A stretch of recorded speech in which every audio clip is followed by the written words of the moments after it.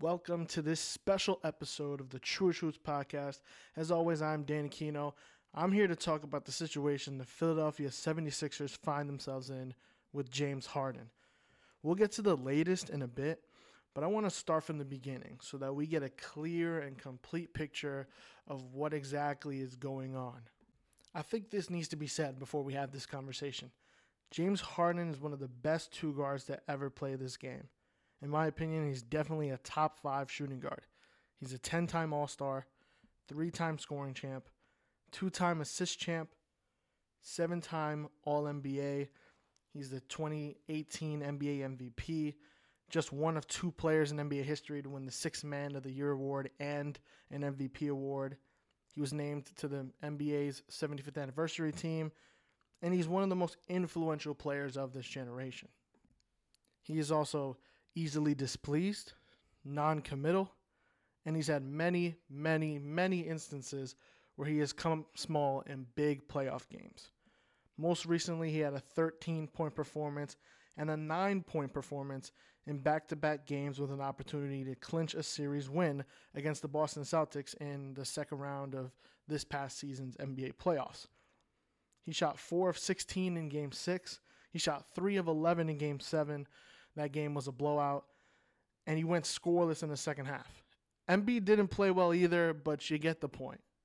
Just before the start of the 2020-2021 NBA season, James Harden requested a trade out of the Houston Rockets, in which he spent 8 years there. Houston had trouble trading him at first, so then Harden ends up coming into camp out of shape, and then in the couple games that he played with Houston that season, played with lackadaisical effort, looked physically just completely out of shape. I mean, people were calling him fat, and you could just tell that he was really phoning it in.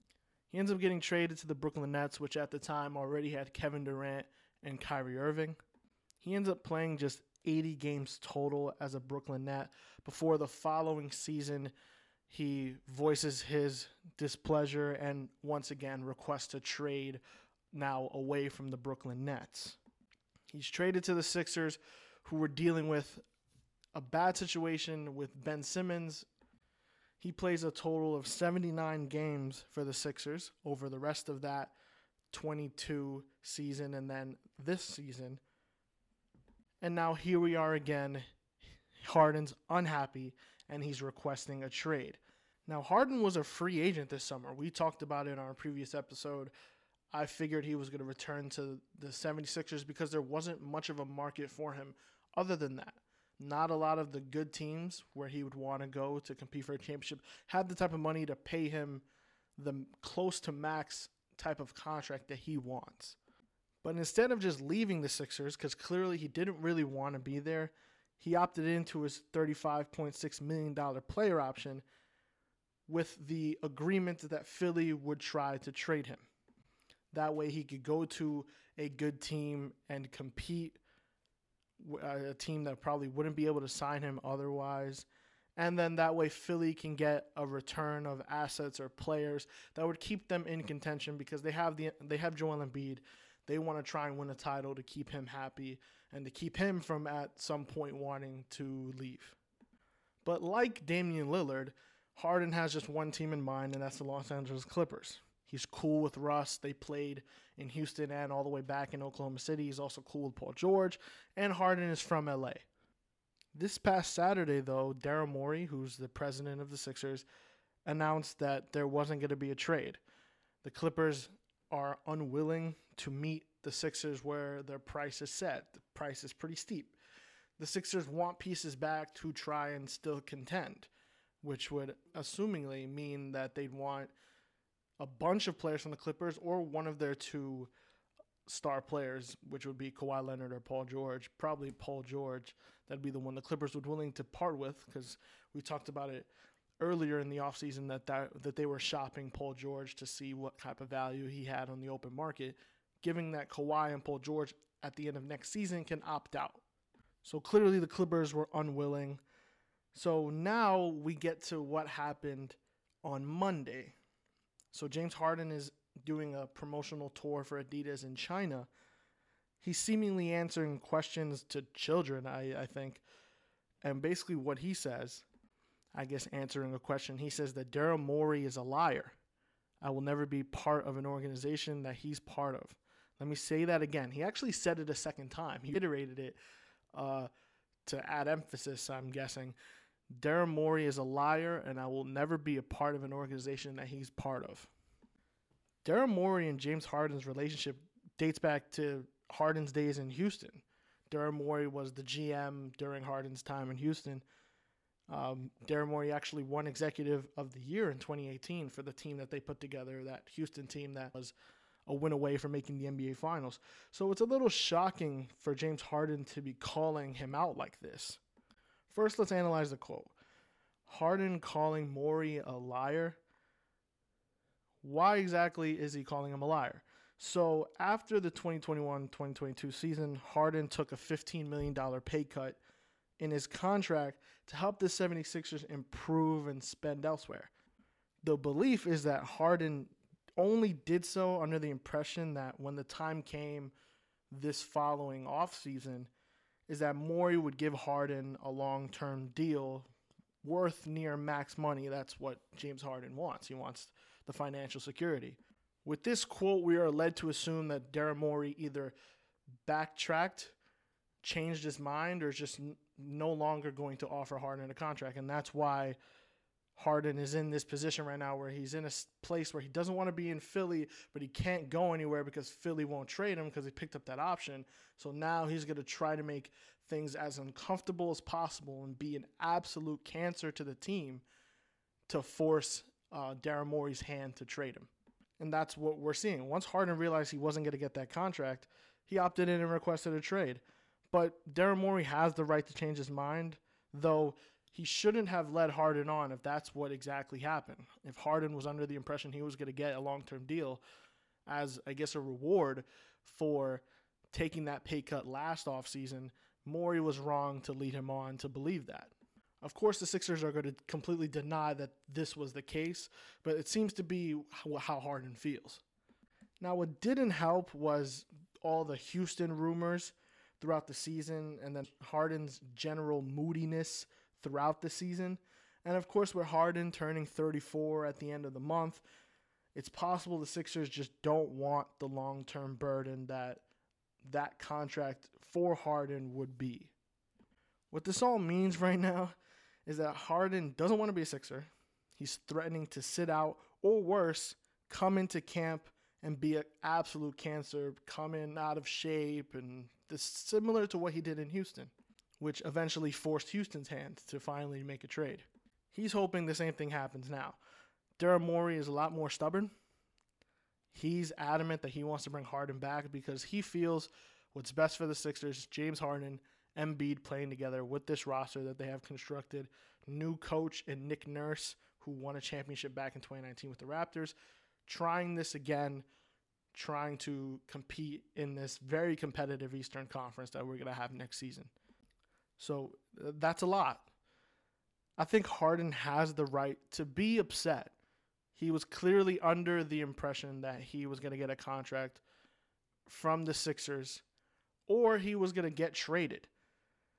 He has the right to want to trade every star player, a bunch of all-star players requesting trades these days, but I think Harden's definitely taking this a little too far. Because at the end of the day, Morey has to do what's best for the Sixers, and I don't think just because of that, Harden should make Morey and the rest of the team's life a living hell and possibly sabotaging next season just to get what he wants. To be honest, Harden has not handled the last 3 seasons very well. He's been on 3 different teams the past 3 seasons. Every single team he's been on, the last season in Houston, Brooklyn, Philly, Houston was going down in terms of the talent level of the team, but Brooklyn, you're playing with Kevin Durant and Kyrie Irving, and then now Philly, you're playing with the MVP and Embiid. Somehow he has found a way to be unhappy in every single situation.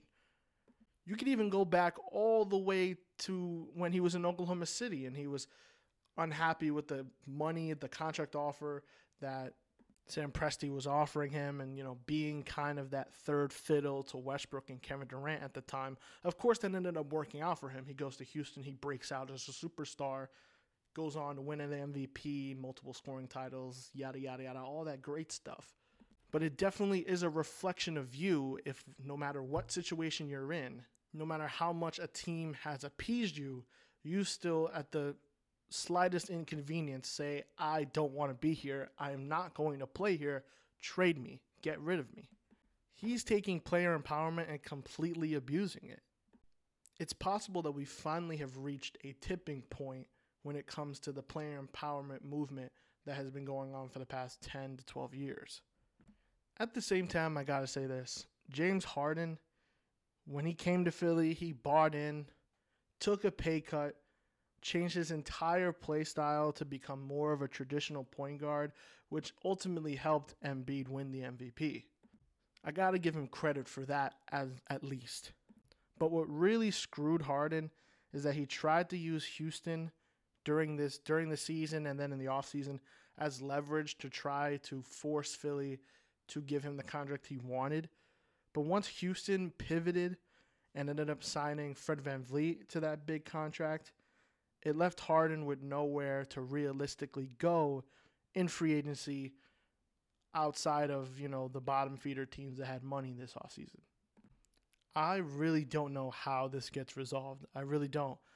I find it really hard to believe that somehow Harden's going to, come to his senses and decide, you know what, I opted into my player option. I don't have really a choice, which he kind of doesn't. I mean, he can sit out and give up all that money. That didn't stop Ben Simmons from doing that in Philly, and now Philly's in this other situation with a different player, the player they actually got for Ben Simmons, where he's threatening to sit out.